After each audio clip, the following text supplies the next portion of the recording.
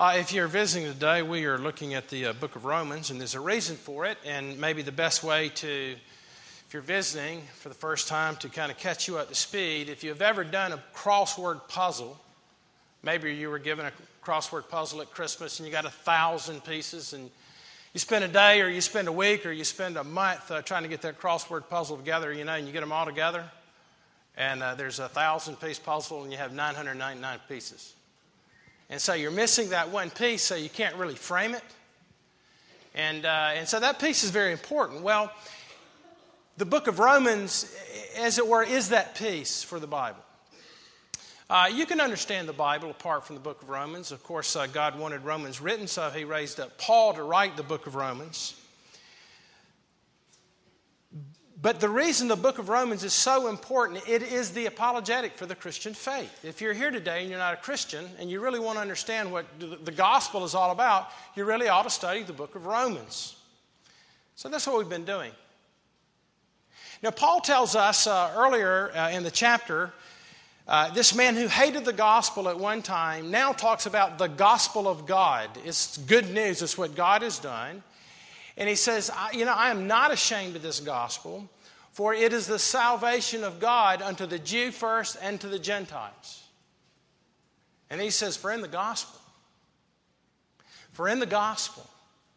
there's what everybody needs in this room if you don't have it. And that is a righteousness that comes from God. It is not one you can establish for yourself. It is one that came to Paul when he met Jesus Christ on the way to Damascus to have Christians killed. Now, do you have that righteousness? Are you seeking to establish a righteousness of your own, and therefore there's no power in your life? There's no joy. There's no proclamation of the gospel. Because you see, Paul writes Romans and he says, I'm on my way to Spain at the end of the book, the uttermost part of the earth, because apart from the gospel of Christ, there is no righteousness. And my friends, I will tell you, if you're not a Christian, you need a righteousness from God. So let's turn to our text this morning. Paul is trying to establish in chapter 1, well, what about those who've never heard? That sounds great, Hal, but what about those who've never heard? Maybe that has kept you from the gospel. And Paul says they're guilty. They're guilty. And then chapter 2, what about the Jews who've heard? He says, well, they're guilty with the law. Chapter 3, well, what do we conclude? That all men, everyone, Jew and Gentile, they're all guilty. And they need a righteousness that comes from God. So let's read this text again. For the wrath of God is being revealed from heaven against all ungodliness and unrighteousness of men who by their unrighteousness suppress the truth.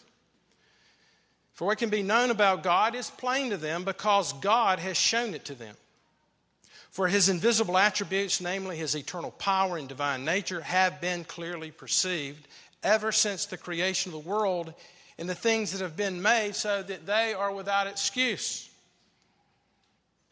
For although they knew God, they did not honor him as God or give thanks to him, but they became futile in their thinking, and their foolish hearts were darkened. In claiming to be wise, they became fools.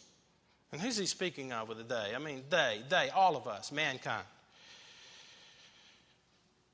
For although they knew God, they did not honor him as God or give thanks to him, but they became futile in their thinking, and their foolish hearts were darkened. Claiming to be wise, they became fools and exchanged the glory of the immortal God for images resembling mortal man and birds and animals and creeping things. Therefore, God gave them up in the lusts of their own hearts to impurity, to the dishonoring of their bodies among themselves, because they exchanged the truth about God for a lie and worshipped and served the creature rather than the Creator, who is blessed forever. Amen.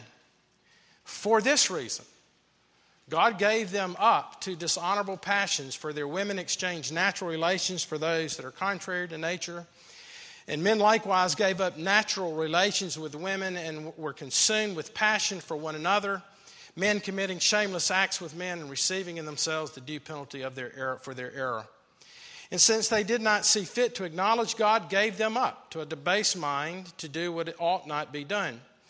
They were filled with all manner of unrighteousness, evil, covetousness, malice. They are full of envy, murder, strife, deceit, maliciousness. They are gossips, slanderers, haters of God, insolent, haughty, boastful, inventors of evil, disobedient to parents, foolish, faithless, heartless, ruthless.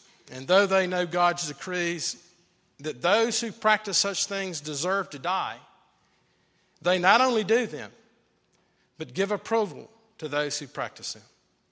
This is God's holy and inerrant word. Let's pray together. Father, we thank you for your word, and we ask now that you would give grace both to the hearer and the preacher. Lord, it is impossible for me to preach apart from your grace, nor them to hear apart from your grace. So, Lord, we stand before you and we ask for your mercy. And we ask it in your name. Amen. So this morning we're going to conclude with the question and the argument that Paul answers to the question, well, what about those who've never heard? They've never heard about the God of the Bible. How can we or God himself condemn believers, condemn those who do not believe in Jesus Christ because they've never heard about him? I heard this argument this weekend.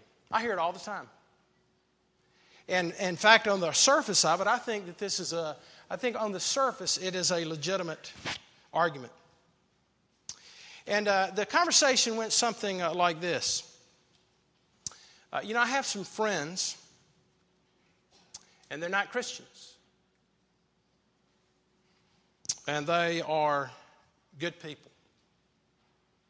But they don't believe that Jesus Christ is God. God's incarnate. And not only are they good people, but really they are better than a lot of Christians I know. Nicer, kinder, which is probably true. They are wonderful people. And are you saying to me that if they don't believe the Scriptures and they don't believe in the Lord Jesus Christ and don't put their faith in him, that they will not enter into the presence of God? And of course, my first thought that I didn't say was, well, do they want God's presence now? I mean, do you want the presence of God? And if you really don't want him now, do you really want his presence in all of eternity? But I understood his consternation, and maybe that's yours this morning. Maybe the reason that you have not bent your knee to Jesus Christ, or maybe if you are a believer, but you're not really buying 100% into submitting your life to him, is because you have these questions that arise. Now, I've known this man for about 4 decades, and he's a smart man. But the problem with the way he reasons is that logic is limited, if not flawed. There's no way to be able to get all the answers, even if you're not flawed, if you're a human being, because you are finite in how you come at things. And therefore, what he's doing, and I think what we do when we're not really submitting ourselves to understanding of the gospel fully, is life can be traumatic. Our thoughts can be traumatic because on the one hand, we really do want God, if he's a person, that he's a just person. That this God that we pray to is a God who actually hears your prayers in the 3rd row and in the 5th row and back over here in the middle. That he's a God who is infinite, eternal, and unchangeable. That he's infinitely good, and he's infinitely just, and he's infinitely loving. But you see, that's where the trauma comes in. Because when we begin to think about that, we begin to realize that we're not good, we're not just, we're not right, we're not what we ought to be. And in fact, we're very concerned about God knowing things about who we are at intimate levels, maybe better than we know ourselves. And so verse 21 of our text clearly says that they are without excuse. You, they, you, we as human beings are without excuse. Why? For although we know God, we did not honor him as God or give thanks to him, but became futile in our thinking, and our foolish hearts were darkened. And we exchanged the truth for a lie and worshiped the created thing rather than the Creator who is blessed forever. And so, as I spoke with this gentleman, who's begun to think about these things because he's older and he's grown up church. He's grown up in the South, and he's heard these things, and he's got them all in his head. But he's had time in the last year or two to begin to think through whether he believes these things. And so as he's thinking it through, because he finally has time to sit down and think of what he should have been thinking about, and we should all be thinking about all the time, he comes up with his hitch. But what about those who've never heard? And so I told him, I said, well, the whole Bible is not about us. It's about our need for a mediator, and it's about Christ. And so the Bible teaches, the whole Revelation, of course, Romans teaches that this righteousness that we need comes from God in Jesus Christ. And so my question to you would be, okay, if wherever you stand in your Christian faith, if men could be good, if these people that had a name that you mentioned could be justified by their own works, then what is the point of the cross? Why did Christ come? Why is there God naked upon the cross 2,000 years ago? If it's just okay that there are other ways to be justified and to live in the presence of God. Didn't have an answer for that. And he's pondering that. And I would like for you to pray for this person who, I don't know if they're a believer or not, but they're certainly thinking about it. In fact, I'd say until you think about it, you'll probably never be a Christian. You'll just be a behavior, not a believer. But what I want us to look at is, what about those who reject this gospel, this truth? And again, the assumption is that there are people who've never heard, and of course our text tells us they do. And so here's what I want us to look at before we come to the Lord's table. That if we reject God, who has revealed himself in nature and in the Scripture, in time and history, in the person of his Son, Jesus Christ, who lived, died, and was raised from the dead and is coming again, then here's what I want us to see, is that you will become less human versus more like God, whose image we're created in, and he wants to redeem our humanity. Now let me ask you, Christian, first. If you're a professing believer, are you becoming more like God? You're a Christian. And of course we have this list that we're going to look at later about being an implacable person. Insolent. Boastful, arrogant, and of course a lot of us want to look at the one that talks about homosexuality versus getting to those. Or are you becoming one who is more patient? Because you're starting to get it, that God is patient with you in your sin. That God is long-suffering, that God is kind, that God is infinitely loving, and His mercies are new every day. Have you seen your sin enough to where you lean upon God and He is there and He holds for you in such a way that you're becoming like Him? Or, professing Christian, are you becoming more like the devil? That your life doesn't center around Christ and thus other people and the needs of other people. Your life centers around you. And you begin, as our title says, to attain the things you desire. Is God giving you over to your desires? And then my question to you, if you're not a believer, if you're not a Christian, then how do you define who you are? How do you define what it means to be human? Do terms like kindness and love and mercy, do they come from the dirt? Do they come from an impersonal God who has no name? Now, that's what I want us to look at. Now, Paul is telling us, along with the rest of the Bible, is that the human race is in ruins. Now, I don't have this in my notes, but I was reading an article of a good friend of mine early this morning, very early, a guy named Peter Jones, who's been writing about his concern about our whole culture moving away from distinctions of creator-creature. It's now in our civil governments. It's now everywhere that there are no distinctions, that everything is a oneness. And when you begin to make distinctions between creator and creature, then basically you end up causing divisions versus becoming one. But you see, Paul is saying, no, the human race is in ruins because we have sinned against the Creator as creatures. C.S. Lewis, not C.S. Lewis, but G.K. Chesterton, I know I've quoted him many times. He was a Roman Catholic journalist who wrote at the turn of the century, I think wrote the Father Brown series. But this is what he said about man's sin. He said, modern man likes to have empirical evidence. He wants to look at the data and be objective about the data. And he said that the only empirical evidence that no civilization can refute is that men are depraved.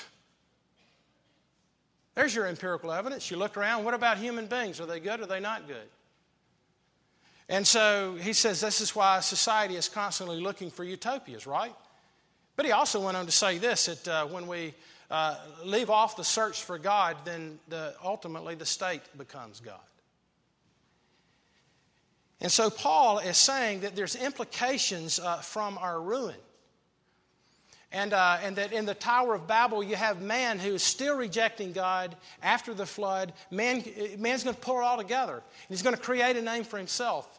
And so man in his sin, God comes down and he scatters men. So what Paul is saying here is that what happens when men are given over? They refuse to admit their ruin. They refuse to come to the very God this morning, if you're not a believer, who would gladly, freely forgive you of your sins, but refuse to come. He says you're given over to two things: ungodliness and unrighteousness. So, I want us to look at that. And the first thing is that we see man's ruin in his rejection of God. Okay, what is godlessness? Godlessness is that you don't want God to run your life. I mean, I'm serious. If you're a Christian and you're not going to the cross, and you're wanting to run your own life, that is godlessness. It's not like you're a bad person. It's not like you're out there doing these terrible things. You just want to go to the ball game. You just want to wake up in the morning and read the paper.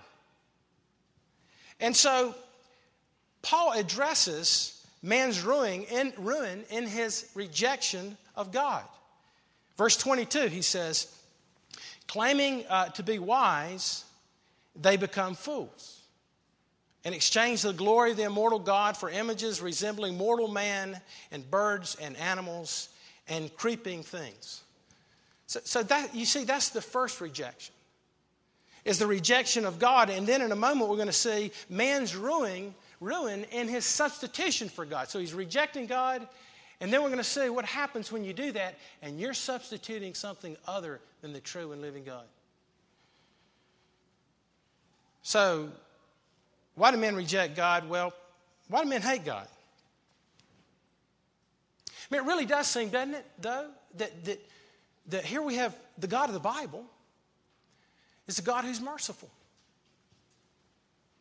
He is a God who is so loving that he sends his own son for people who can't make it on their own, for people who can't stand before his bar of justice.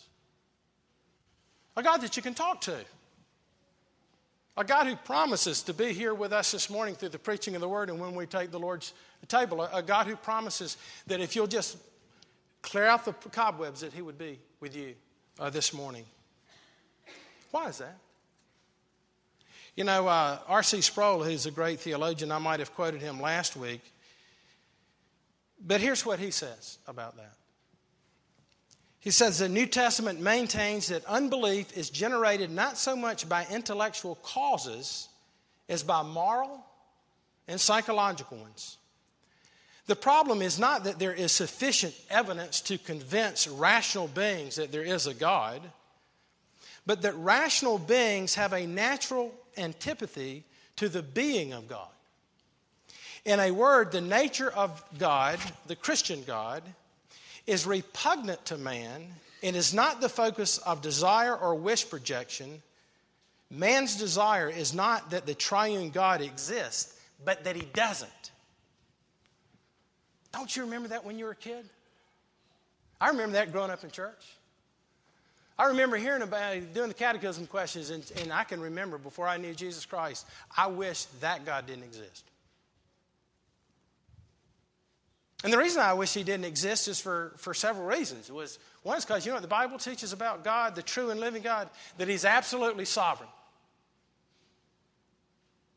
That if you're a Christian, then you know what? Your whole life is to be given to him. There's not a democracy where you're getting a vote with God about what you want to do with your life. He's the king of the universe. He speaks and the world comes into existence. And we would rather be autonomous, a law unto ourselves. Y'all know, I'm talking to Christians as well, right? The idea that God keeps coming in and God keeps coming in. But not only that, but he's omniscient. God, listen, let me tell you what God knows about you. Everything you did this week. He knows everything you're going to do next week. He knows the very day that you're going to die. God knows all things because, you see, if he didn't know all things, he'd cease to be God. Well, what God are we talking about? The one the Bible teaches, which is God, who's revealed himself. Sartre did not like the idea of God being omniscient. He called him the voyeuristic God. And he described it as I'm looking through the keyhole at somebody that doesn't see me. He's looking through the keyhole, looking at me, being voyeuristic. And you see, that's... and so, in a lot of ways, just to be practical, a lot of us really want to be known, don't we? We don't want to be ignored. We want people to know who we are. We want to have an identity. And at the same time, we don't want to be known. We're afraid for people to get too close, right? Because then they might discover who we really are. This is why husbands and wives sometimes begin to separate and not be connected. You know why? Because it's scary to be known that known. And so men suppress the truth. And another reason, I could give you all the attributes of God, but let me tell you another reason. God is love. God is infinite, eternal, and unchangeable in his love. And that means if he could love any more or any less, if he's chosen to love you, there's nothing you're going to do to outdo that love. He loves his people. He will always love his people. But have you ever thought about how, in a way, someone's love for you is more demanding than anything? When you realize that person keeps loving you and keeps loving you, how can you not respond to that? It would show your own inhumanity. Not to respond to a spouse who's going to love you no matter what. You know what? I'm going to love you no matter what. And so we are very uncomfortable with this. And so what is man's rejection? Well, he exchanges the truth for a lie and worships the created thing rather than the Creator. I guess it's got a few minutes, but I need to look at that to get real practical here. Man's ruin in his rejection of God, but we also see man's ruin in his substitutions for God. Notice what he says in verse 24. Therefore, because we want to suppress truth, not really know this God, it says he gave them up to the lust of their hearts, to impurity, to the dishonoring of their bodies among themselves, because they exchanged the truth about God for a lie and worship and serve the creature rather than the Creator, who is blessed forever. You know, let me tell you what it means here, this word that says he gave them up to their lust, to their lust. It's the same kind of concept of desiring God, but you're not desiring God. God is letting you desire all those things that are created. And the word literally means, epitheme means hyper desires. That God gives you over to your hyper desires. So how does the wrath of God be? How is it revealed? How is God's wrath revealed? Through a thunderbolt?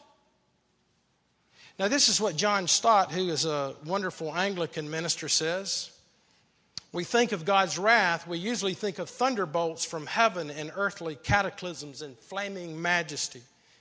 Instead, his anger goes quietly and invisible to work in handing sinners over to themselves. You see, God's wrath is not he's flying off the handle. God's wrath is he's letting you have exactly what you want. And so what happens when we, instead of God being our God and submitting ourselves, and he hands us over, what does he hand us over to? He hands you over to your idols. And what are your idols? They're the things that your flesh longs after. And we looked at this last week, and we could go through this whole list. But you know, he talks about sexual desires. In fact, in our text, he talks about homosexuality, and here's what a lot of conservative people like to do. Yes, sir, those homosexuals. Right? And I'll tell you what, some of my best friends in college were homosexuals. Some were Christians, and I had other guys. I had a friend of mine, he's married and he has 4 kids, and he still struggles with homosexual tendencies. Okay? He's not out there committing homosexual acts any more than you should if you're heterosexual and you're fornicating or you're committing adultery. Okay? But the whole point of, I think, of being handed over to homosexuality is Paul's really getting at the futility of our thinking and being darkened in our understanding, and he's pointing right back to the creative ordinance. We got everything backwards. In fact, the word pervert in the Greek means to reverse things. Everything's reversed. But couldn't we say that about our order in terms of how we relate to each other as men and women? Or how we relate to each other as husbands and wives. And so what God does, he hands you over to your own desires. And if your desires are sex, he hands you over to that. That's why some of you are hooked on pornography. It's what I want. And then God says, well, no, you don't want to do that. And he tries to block and block and block. And then eventually go, no, this is what I want. I don't want you. I want this. And he hands you over. Or, and we talked about this last week, it could be money. The reason that some of you don't give is because you see money is the thing that you must have. And those are what the idols are. It's your job. It's your reputation. It is your health or whatever it may be. We talked last week about it. If you're a woman and you want to be beautiful, then you're given over to your beauty. And even if you keep it for a long time, it eventually goes away. And so your whole life is around beauty and around counting calories and around, maybe it's not beauty, maybe it's exercise and health. And so you're much more disciplined about that than you are knowing God. But it becomes bondage to you, and that is the wrath of God. And so what happens in our relationships with other people? I mean, I could go through this whole list about being handed over, getting what you want. You young kids, trust me. What do you want? Trust me, those things can be the very things that take you completely away from the very presence and knowledge of God. And then you're deceived. Just ask some older people who didn't learn early what it means to submit to the reign of Jesus Christ. And you say, well, I don't really have a problem in the sexual area. Well, I don't have time to go down 27 sins past that. But there are 27 in here. And he's trying to give a depiction of mankind. Okay, so you don't struggle with homosexuality. And you've always been faithful to your husband or wife even though you don't like him at all. And like God said, okay, good. And it's good. I mean, it's good that you don't go out and have affairs, trust me. Because you that have had them in here, you know the damage that it brings. And hopefully you know the mercy and love of God when he welcomes you back into the fold. But let me go through these things for you church lady type people. You older brothers. He talks about gossips. To whisper things. That's what the word in the Greek means. You say things. You're spreading rumors about people. You say it privately. And that's horrible. He says you're slanderers. That's when you do it out in public. You do it in public. You just say stuff about people in public. And you defame people. Then he says you're insolent. And the Greeks thought this was the greatest flaw. It is setting yourself up against God. That's what it means to be insolent. I'll run my life. I'll go to church, but I'm running my life. That's insolent.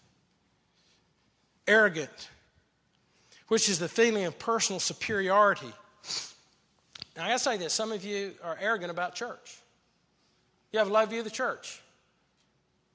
It's always amazing me when we get people to stand, and we always about have half the people here. You know, when we stand for a kid to get baptized. You know why? Because some of you go, well, I don't really want to go to church today. That guy playing the guitar does, Andrew Terrell. He's there every Sunday. You know why? Because he's ministering. And but it's a form of arrogance to not give to the church. You decide on who you're going to give to. You don't give to the body of Christ. You don't give yourself to the body of Christ. You don't need to be involved with small groups. You don't need to be here. I'm telling you that the wrath of God is coming against such attitudes. And then there's the heartless one. I want to close on this one, and then we'll give you an illustration to end with the gospel. But you know what heartless means? The word in the King James is implacable, and that means you will not forgive people. You will not forgive. And you know why you won't forgive? Because that's what humans are like apart from knowing Jesus Christ. So let me ask you this. Is your desire to know God or to be ignored by Him?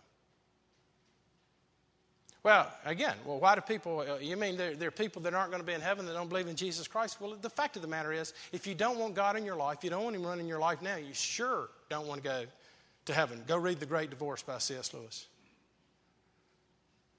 But there's good news here.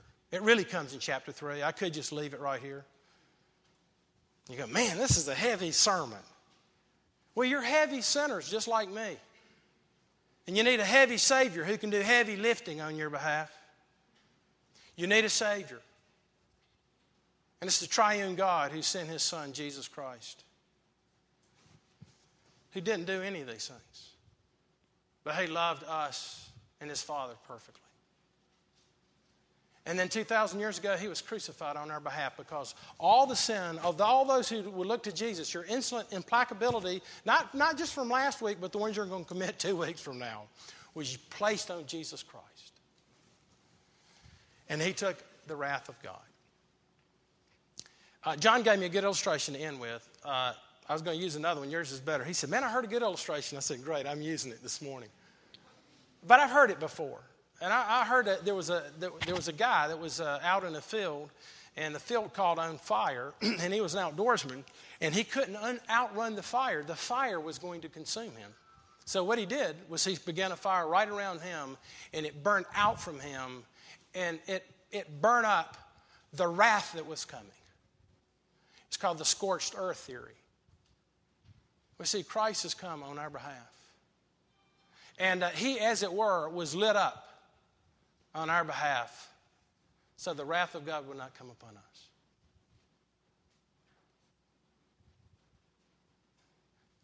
I beg you in the name of Christ, if you're a sinner and you're willing to go, man, I'm all those, God, would you have mercy upon me? Let me tell you, He is the one.